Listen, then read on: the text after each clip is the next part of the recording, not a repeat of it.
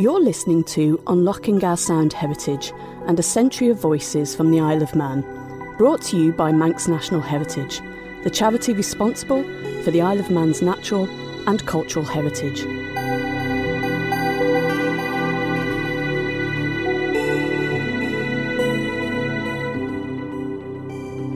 The sound recordings you'll hear today, and throughout this series on Manx Radio, are part of a unique collection of around 600 sound recordings, digitised from the Manx National Heritage Sound Archive, and available online thanks to Unlocking Our Sound Heritage, a UK-wide project to preserve and provide access to thousands of rare and unique sound recordings.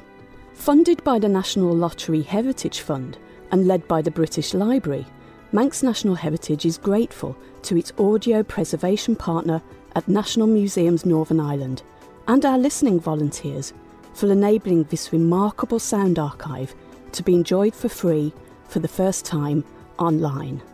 The Unlocking Our Sound Heritage team at Manx National Heritage hope you enjoy eavesdropping on the voice clips we've chosen from the nation's sound archive, all of which can be listened to in full at imuseum.im.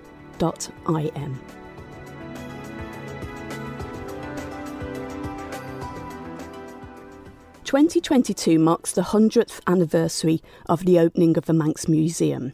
So how's about we travel back 100 years to this recitation in 1922 on vinyl of the hymn "Oh for the Wings of Faith and Love" by H.P. Kelly in Manx Gaelic. O ye Curskidin Trejo Dow, the Gala Skin and Air, the Cormanar Tamalte Now, Merish Nin Gara Dare, Keith Vadon Shaw, Lish Cregan Brish, Royal Tajach Sarad Care, as Glick the Cry, Mer Tejin Nish, Nai Pega as Danger. Feni Kiss Hurad Gis Bay Vein, as Manris Nach Bell Try, as Tad Ganzur Trut Foll in Eden, Ter Kurt Dun Quish the Grai. Jorish de Kinjach Gaet de Christ, wat Njatal ons de Gres, as Nish ons Glor to the High Seat, Rish Yati and G for best. Amen. Now let's travel down north and listen to Janet Gibb, aged 95, the last inhabitant of the Grove, Ramsey, recalling summer picnics of 1910. Were in your teens, 15, yes. 16 and so on. Were there a lot of parties going on in the north here? Oh, yes, there were. But they were quite different to the parties of today.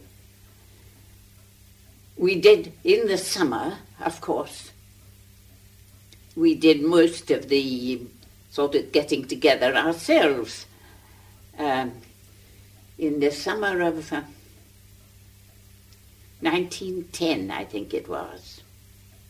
It was a wonderful summer, much too hot to play tennis, and we picnicked on 28 out of the 31 days in August. Up in those days, the river hadn't been cleared, and when there was a good tide, we could get up as far as Cregneash. And we picnicked up the river. I think we picnicked in every available place. And we had a pony and a governor's cart at that time. And I always drove in the cart with the provisions and so on.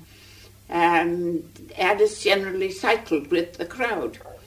We went to Barraglass and to Glenmore. And all the various bays and things round Muckle Head, and the Point of Ayr and Blue Point. And what's that other one near the Laugh Shore? Yeah. And how many of you? 20 or 12? Yes. Well, I know the one day up the river we were 28. Boys and girls, yes. Or young men and women? Yes, well, boys and girls to begin with, and they grew up. You see, our three cousins, Scott and the twins, were 3, and there were 4 boys at Ballacurry, that was 7, and there were 3 holiday cousins named Broadbelt, who came here every summer for their holidays, stayed with the old Miss Shepherds, because the Miss Shepherds and their parents had been friends somewhere in Cheshire before the Shepherds came to live here.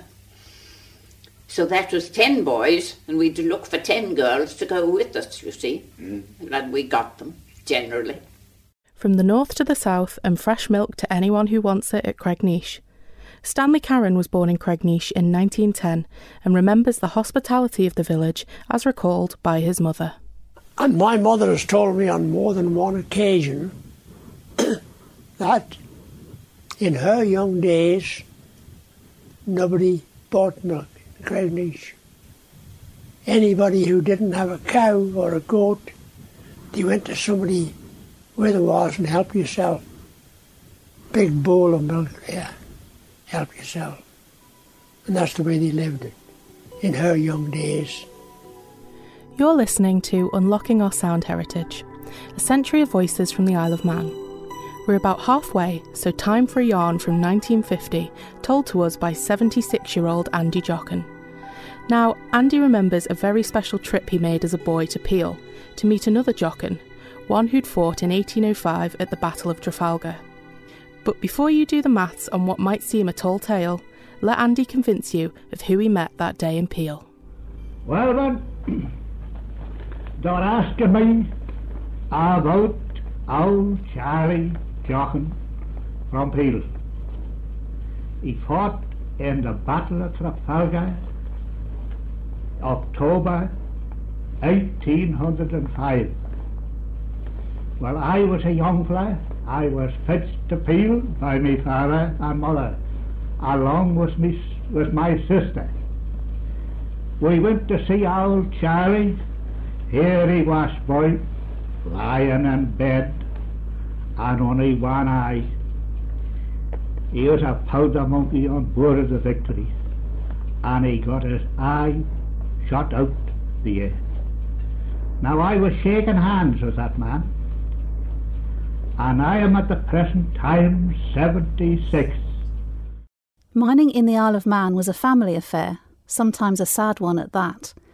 In 1897, Mrs. Carouche was a teenager in Laxey, and 80 years later can in her mind's eye see the funeral of the Snaefell mine disaster, as she tells her daughter in this recording from 1970. I can remember, I knew that funeral from Snaefell, coming in on the Snaefell Road, and I was standing over at the Cape at the railway, and I could see them coming in the distance. I can see them to this day. But then there was another disaster, but it was in the mines, the Laxey mines, and it was only about 6 or 7 that was killed there. They went in after the Laxey mines had been. Wait a minute now, let's just get together. I get stuck sometimes. When the Laxey mines had a disaster, it was when they went to clean the Laxey wheel out. And you see, it had been shut up for quite a bit, and there'd be a thing like, well, I can't explain it, you know. But the 4 men that went in to start cleaning it, Captain Killip was on that. Do you remember Captain? I know of it, yes. And you know, the 4 of them were drowned. Who were they? There was one called Gorm, wasn't there? Yes, he was one of the lads. He belonged to the north, he belonged to Ramsey. Yes. And what was I going to say then? Oh, I know my eldest brother was helping to try and get them out of this, I don't know what they called it, a sump. To get them out of this sump. And he was only a young boy then. He wasn't, to forced schooling or anything like that. That would be Willie, would it? That would be Willie. Yes, that would be Willie. But you see, they were working in between one another a lot. My brother Willie worked years for Walt Brothers. Do you remember Watterson's boys? Well, he worked for years for them. Well, they worked for the Manx, didn't they? Oh yeah, the Snaefeld and thing. They were sort of working together, you see. And was your father a miner in Ramsey? Yes, he was, but I was only a baby then. I was only, I would say I was only about 5 or so in them. But he went to South Africa, you see. He left them mines, you see. There wasn't a living in them for them. And they were all going foreign. A different type of foreign now. At the insistence of Islands de Valera, the Irish Folklore Commission visited these shores in 1948 to record the last native Manx speakers. Kevin Danaher, in this amusing interview with Manx Radio in 1984, describes how back then he arrived in his recording van at the Manx Museum, having shared the sailing from Dublin with a herd of cattle. Oh, in those days it was an adventure. I drove down in about 11 o'clock in the evening and had the recording van slung from a crane and dropped into the hold of a cattle boat which was coming over to Douglas. And then the cattle came in and they occupied the upper deck, and what shall I say, the effluent descended upon the lower deck. So in the morning it was rather difficult to see where the van was, especially as the van was a sort of a dark green colour and was more or less camouflaged completely. So I succeeded in getting into the van without too much disturbance, and then drove it from the harbour here in Douglas, where incidentally we were received by the Chief Preventive Officer, Mr. Kinvig, who helped us very, very much indeed, was very, very good to us, and drove up to the Manx Museum to be greeted with horror by the director thereof, Basil McGaw, a gentle soul who was somewhat perturbed to see the state in which we were. And he called to me from a distance, from a safe distance. He said, "Don't get out and close the windows." And he summoned a stout fellow with a strong hose, who hosed the thing down and succeeded in washing it fairly clean. And then we were ready to go ahead. Yes. And we spent some weeks going up and down the island, meeting people, working with them. Very happy memories of that, of the people who helped us at the time, of John Gell down in Port St. Mary, and of Bill Radcliffe from Ramsey, Leslie Quirk, who happily is still with us from Peel, and the various others, Arthur Carn and Charles Crane, and Mark Braid and Tom Braid, and the rest of them who worked with us. Eric Cregneash, such a fine fellow, and his sister Sheila, who helped us. The island is soon set to welcome back the TT. Here's a short clip to get you in the mood, from someone whose life, from being born at Falcon Cliff Guest House, Douglas, in 1923, was forever bound to the races.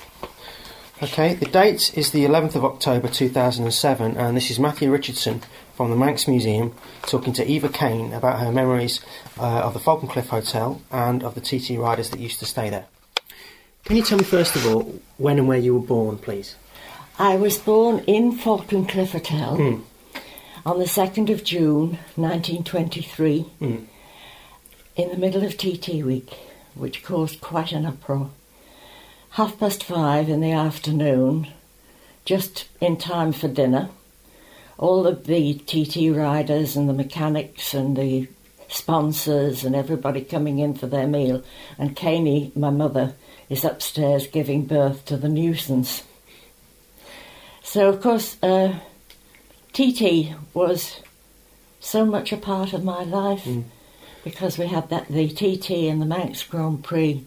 The whole hotel and that was taken over. My mother built more garages. They were even in stock rooms in the hotel. The likes of the Webbs, Fawkes. So just to go back a little bit, how had your parents acquired the hotel? Had it been in the family before?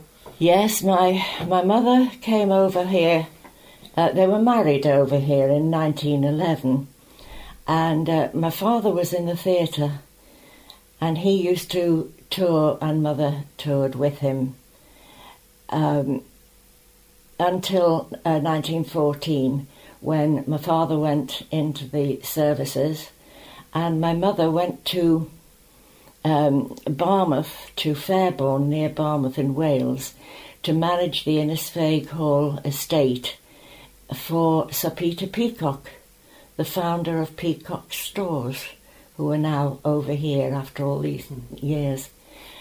And my father was missing at the end of the war, and my mother came over to the island with Sir Peter Peacock, who loaned her the money to buy Falconcliffe in 1919.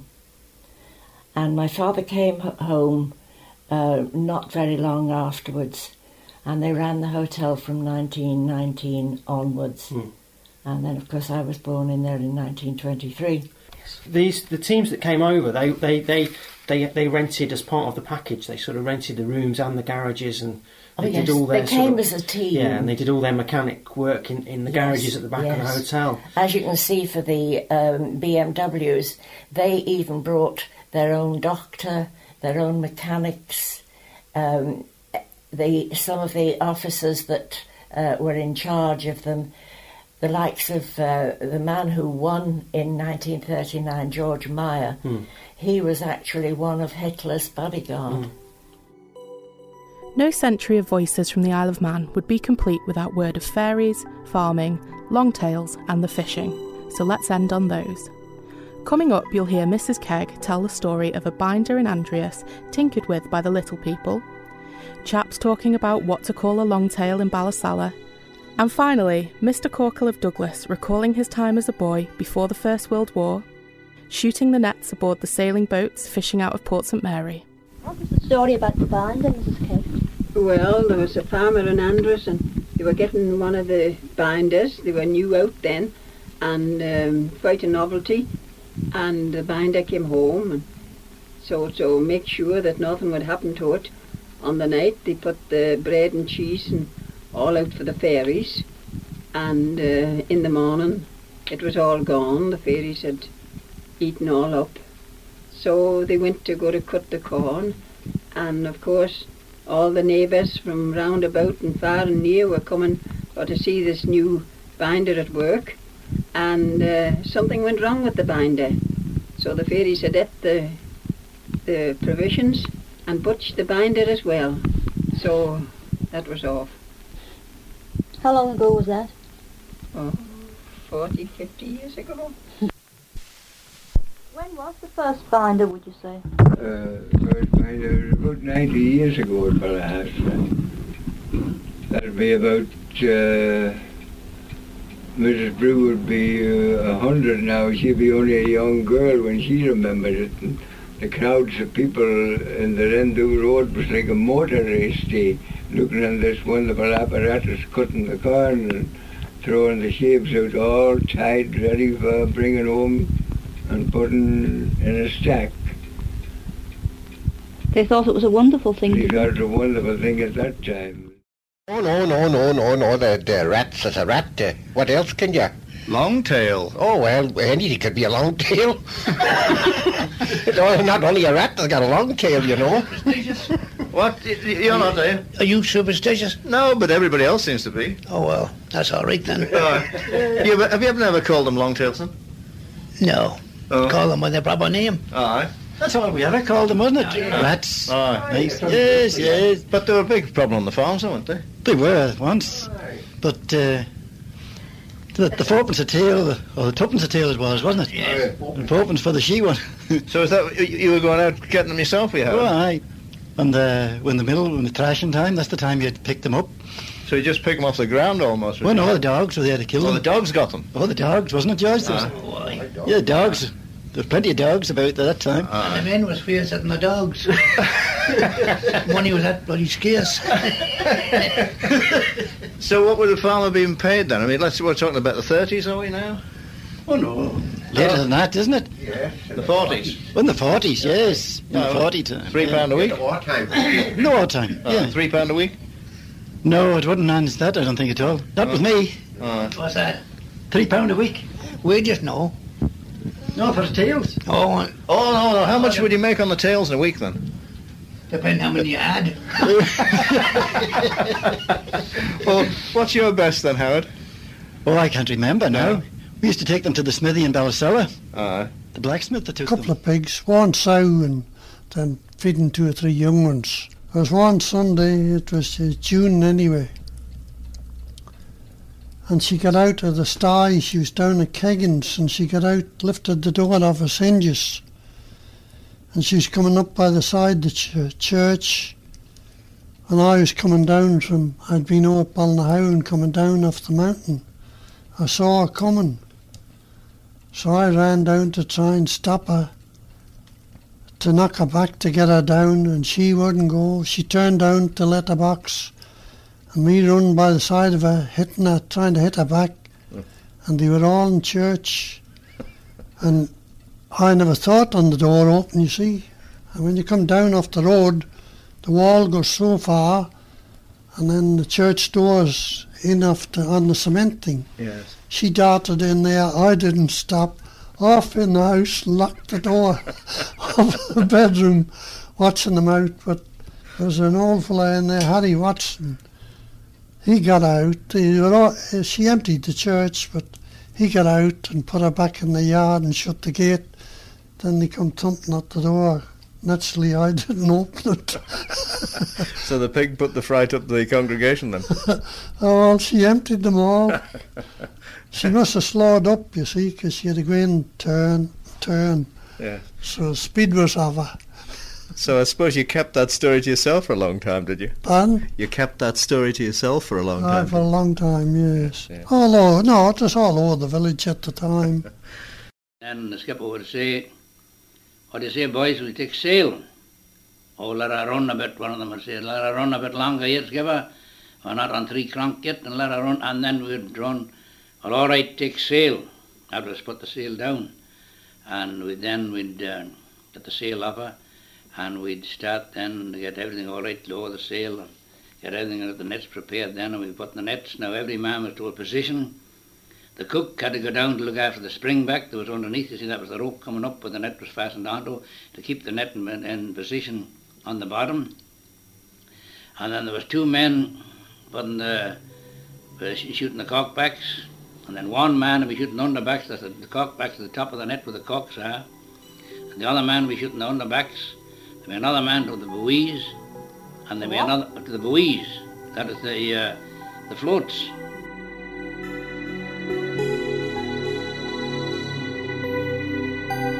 Thanks for listening to A Century of Voices from the Isle of Man, and join us next week on Unlocking Our Sound Heritage for Voices from the Fishing. And down comes the looking glass on the boiler fire front, and it's smashed in thousands of pieces. Oh my God! And we'd be cruising along the coast. Fog is thick, you couldn't see hardly the stern from the bow. And all of a sudden he said to me, give it a bang. Well, I had another mound spike in my hand, and he said, give this mound spike that was hanging a real good whack. Do you remember there being any steam trawlers? Oh, I remember Peel harbour being packed full of steam trawlers. We never liked to be the third boat leaving either. They'll be known for the tie two of them together, I believe, but I never seen that done. Until then, visit www.imuseum.im and click on Unlocking Our Sound Heritage to listen to these and many, many more sound recordings from the Manx National Heritage Sound Archive. To find out more about the charity Manx National Heritage and how you can support us, visit our website www.manxnationalheritage.im or join us on Facebook.